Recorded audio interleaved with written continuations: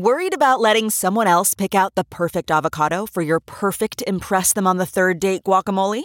Well, good thing Instacart shoppers are as picky as you are. They find ripe avocados like it's their guac on the line. They are milk expiration date detectives. They bag eggs like the 12 precious pieces of cargo they are. So let Instacart shoppers overthink your groceries so that you can overthink what you'll wear on that third date. Download the Instacart app today to get free delivery on your first 3 orders, while supplies last. Minimum $10 per order. Additional terms apply. CarMax is putting peace of mind back in car shopping by putting you in the driver's seat to find a ride that's right for you. Because at CarMax, we believe you shouldn't just settle for a car. You should love your car. That's why every car we sell is CarMax certified quality, so you can be sure with upfront pricing that's the same for every customer. So don't settle. Find love at first drive and start shopping now at CarMax.com. CarMax, the way car buying should be.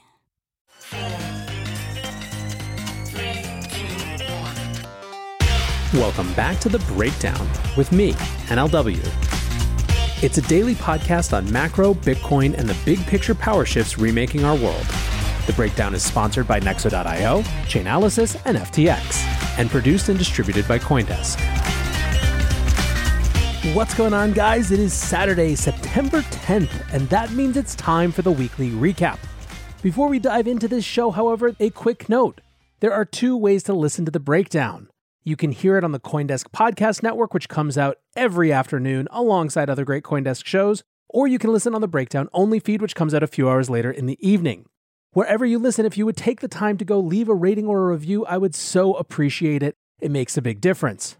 Also, a disclosure, as always, in addition to them being a sponsor of the show, I also work with FTX. Finally, I want to tell you about CoinDesk's new event, the Investing in Digital Enterprises and Assets Summit, or IDEAS. IDEAS is designed to facilitate capital flow and market growth by connecting the digital economy with traditional finance. Join CoinDesk October 18th and 19th in New York City for a 360-degree investment experience, where you can source and invest in the next big deal in digital assets. Use code BREAKDOWN20 for 20% off a general pass and register today at coindesk.com/ideas. All right, this week kind of snuck up on me. Around about the middle of the week, it didn't seem like all that much was going on. We were pretty well mired in the pre-Fed prediction phase, waiting to see what August inflation numbers come in at next week, and generally watching our favorite crypto assets circle around the drain. But then there were just an absolute flurry of communications regarding crypto, Bitcoin mining, stablecoins coming from all parts of the US government. So today we're going to hone in on one of those communiques, this one from Gary Gensler, the head of the Securities and Exchange Commission. He gave a speech this week called Kennedy and Crypto at the Practicing Law Institute. And for those wondering, the Kennedy he's referencing is Joseph P. Kennedy, the first head of the SEC and the father of JFK. The speech does something of a normal setup for Gensler. He discusses the Securities Acts in the 1930s, how innovative and forward-thinking they were.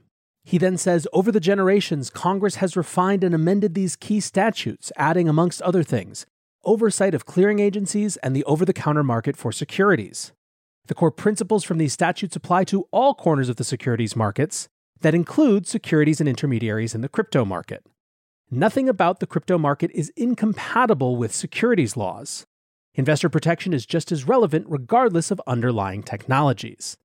And this is in many ways the thesis statement of the whole piece. Nothing about the crypto markets is incompatible with the securities laws. Investor protection is just as relevant regardless of underlying technology. Gensler then goes on to break his discussion into 2 parts. The first regards tokens, and the second regards intermediaries. He writes, of the nearly 10,000 tokens in the crypto market, I believe the vast majority are securities. Offers and sales of these thousands of crypto security tokens are covered under the securities laws. He says that he believes there is a wide scope to determine what a security is. Quote, as Justice Thurgood Marshall put it in describing the scope of securities laws, Congress painted the definition of a security with a broad brush. He further stated Congress's purpose in enacting the securities laws was to regulate investments in whatever form they are made and by whatever name they are called. And then he gets to another key point. Quote, in general, the investing public is buying or selling crypto security tokens because they're expecting profits derived from the efforts of others in a common enterprise. For those who have been paying attention, it is, of course, that definition of common enterprise and the efforts of others that have been thorny as it relates to mature crypto networks. There was another big message in this speech that was yet another rejection of the premise that the SEC hadn't been clear. Quote, "For the past 5 years, the Commission has spoken with a pretty clear voice here, through the Dow report, the Munchie order, and dozens of enforcement actions. Not liking the message isn't the same thing as not receiving it." Effectively, Gensler is saying that it's you guys sticking your fingers in your ears and not listening, not that we're not being clear. However, reflecting on this speech as relates to tokens, it feels quite like Gensler is focused on the initial sale of a crypto asset. It feels almost as though the SEC remains living in an ICO world. Listen to this passage. "Investors are following crypto projects on social media and scouring online posts about them.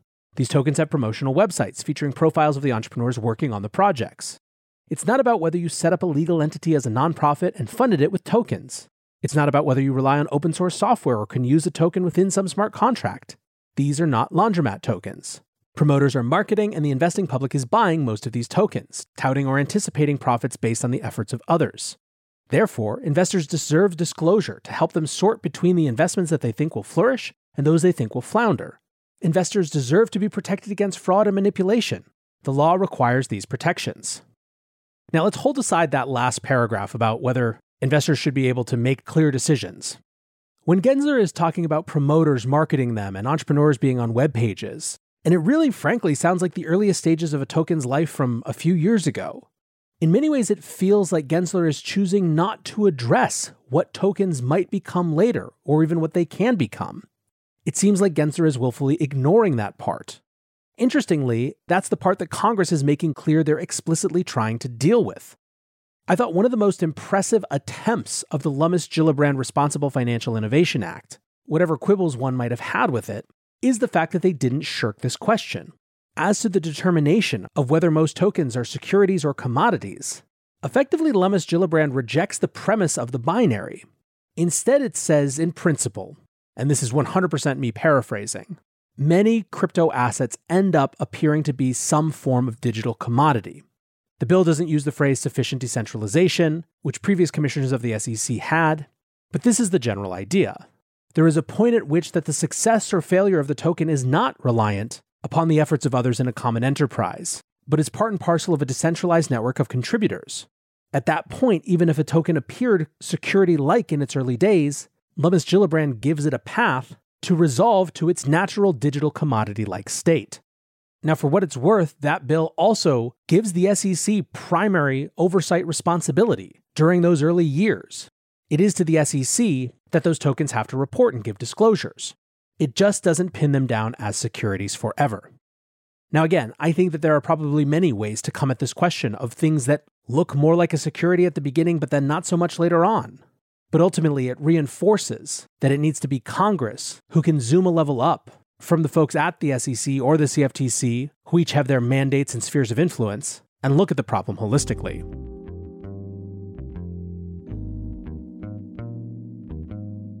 Nexo is a security-first platform built for the long run with everything you need for your crypto. 5 key fundamentals, including real-time auditing and insurance on custodial assets, safeguard your funds, making Nexo the right place for you to buy, exchange, and borrow against your assets safely. Learn more about Nexo's reliable business model and start your crypto journey at nexo.io. That's NEXO.io. Eager to make more informed decisions around crypto? Chainalysis is here to help.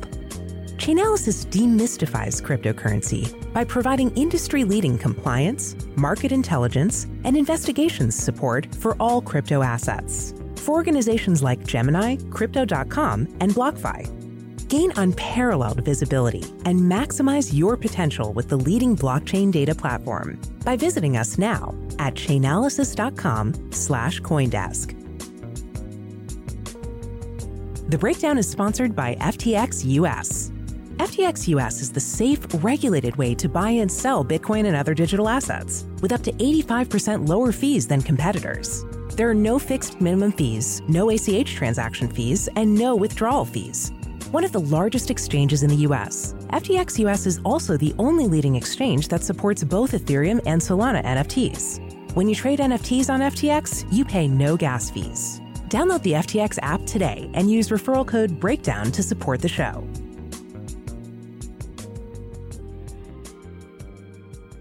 Now, other notes from the speech. Gensler flags that stablecoins may in some cases be securities as well. Quote, depending on their attributes, such as whether these instruments pay interest directly or indirectly, through affiliates or otherwise, what mechanisms are used to maintain value, or how the tokens are offered, sold, and used within the crypto ecosystem, they may be shares of a money market fund or another kind of security. If so, they would need to register and provide important investor protections. If it hasn't been clear yet, it should be now, that this discourse around stablecoins is going to touch such a wide swath of regulatory agencies, from the Office of the Comptroller of the Currency, to the Treasury Department, to the Federal Reserve, to the SEC. Now, when it comes to intermediaries, Gensler's argument is pretty simple. If some tokens on crypto exchanges are securities, then crypto exchanges need to be registered with the SEC in some capacity. Now, of course, that's why the designation of tokens being securities or not is so important, and that's why clarity around statutory authority also matters so much.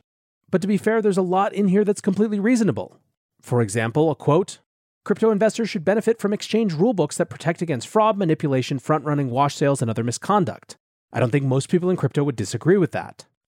There was also a bit of an olive branch in the speech in terms of the SEC-CFTC turf war that we followed. Gensler says, the nature of the current crypto market is that investors often trade and invest in both crypto security tokens and crypto non-security tokens, with crypto intermediaries generally handling both. Thus, I've asked staff to sort through how we might better allow investors to trade crypto security tokens versus or alongside crypto non-security tokens. To the extent the Commodities Futures Trading Commission needs greater authorities with which to oversee and regulate crypto non-security tokens and related intermediaries, I look forward to working with Congress to achieve that goal, consistent with maintaining the regulation of crypto security tokens and related intermediaries at the SEC. Further, to the extent that crypto intermediaries may need to register with both the SEC and the CFTC, I would note we currently have dual registrants in the broker-dealer space and in the fund advisory space. Finally, Gensler argues, as he has before, that all of this compliance will expand rather than contract the market. Quote, after the Exchange Act was passed, as Kennedy later wrote, it was prophesied that the securities markets of the country would dry up within a few months. Of course, the opposite happened. Instead, every important stock exchange in the US registered with the SEC, and our markets thrived. So, a few notes about all of this. First, I think it's worth covering because obviously Gensler has inserted himself as one of the loudest and most important actors in the US government as relates to upcoming crypto regulation. When it comes to what people think, let's look at the intermediaries first. SBF, the CEO of FTX, writes, I'm not a regulator. This is not legal advice, but my current best guess is consistent with what Gary Gensler says, that the CFTC will regulate spot and futures for non-security tokens, and the SEC will regulate spot and issuance of tokens that are securities. SBF says this is also consistent with a huge number of other bills and what the chair of the CFTC has said publicly. He goes on and says it seems pretty likely that BTC, ETH, and many forks or variants will not be securities, and that many other tokens will be securities. How about other large tokens, or futures or swaps on security tokens, or tokenized stocks, and what exactly is a stablecoin? We'll see. And for what it's worth, I think this is all pretty reasonable, and a resolution providing regulatory oversight along these lines would be healthy for consumers, protect against risk, prevent scams, give clarity to the industry, and allow liquidity to come back to the US. Now, basically all the comments are some version of Gabor Gurbax, who works with Van Eck. He says the real question is how tokens will be categorized in various buckets, commodity, security, etc. I've been talking to regulators about tokens for 8 years. I think it's good that multiple regulators are taking interest in providing more certainty. Progress is good. Eric Voorhees from Shapeshift says, when will we see a list from SEC of which tokens are securities? Even just clarifying the top 100 would be very helpful. If the quote-unquote law is clear, then the list should be pretty easy to put together, no? Another line of discussion that I thought was interesting came from Jake Chervinsky. The Wall Street Journal piece that reported this was titled something to the effect of Gensler supports CFTC having oversight of Bitcoin and Ether. I noticed when I was reading it that there was no mention of Ethereum, and this is exactly what Jake gets into. He says, this isn't what the article says. It claims Chair Gensler supports CFTC regulation of cryptocurrencies such as Bitcoin, and quotes him referring to crypto non-security tokens. There's no mention of ETH except in reference to the DCCPA, a bill he hasn't expressly supported. For context, there have been rumors for a while that Chair Gensler's SEC would love to walk away from its June 2018 guidance saying ETH isn't a security, but they haven't found a credible way to do that yet. There isn't one. I don't read this article as him giving even an inch. Here's a transcript. He says nothing about ETH or the SEC's June 2018 guidance, a notable omission, given that it's both the most important statement the SEC has made on the Howey test and an accurate description of the law. There has been far too much speculation on what Gary Gensler thinks about ETH and its security status already, but I do think its absence is notable.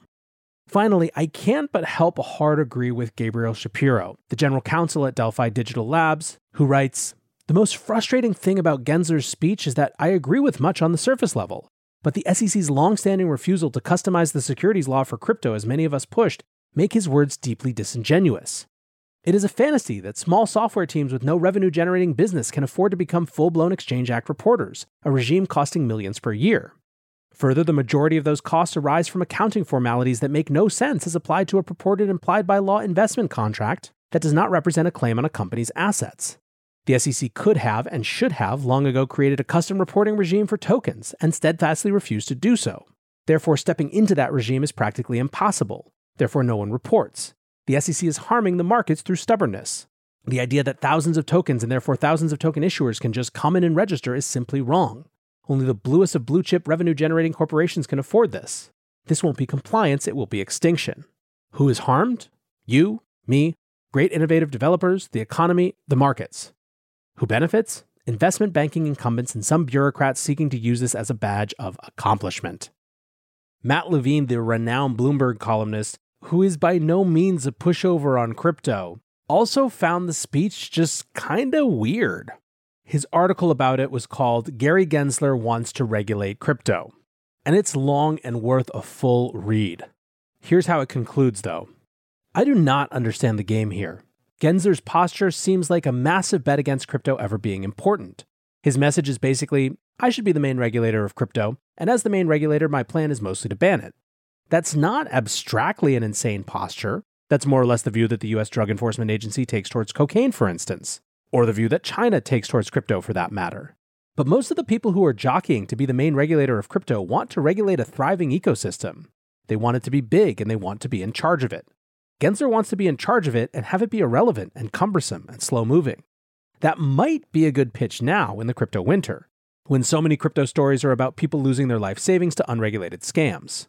But it is not going to appeal to anyone in the crypto industry, and I don't think it's going to appeal to politicians who are interested in crypto and who are writing their own legislation to decide who should regulate it.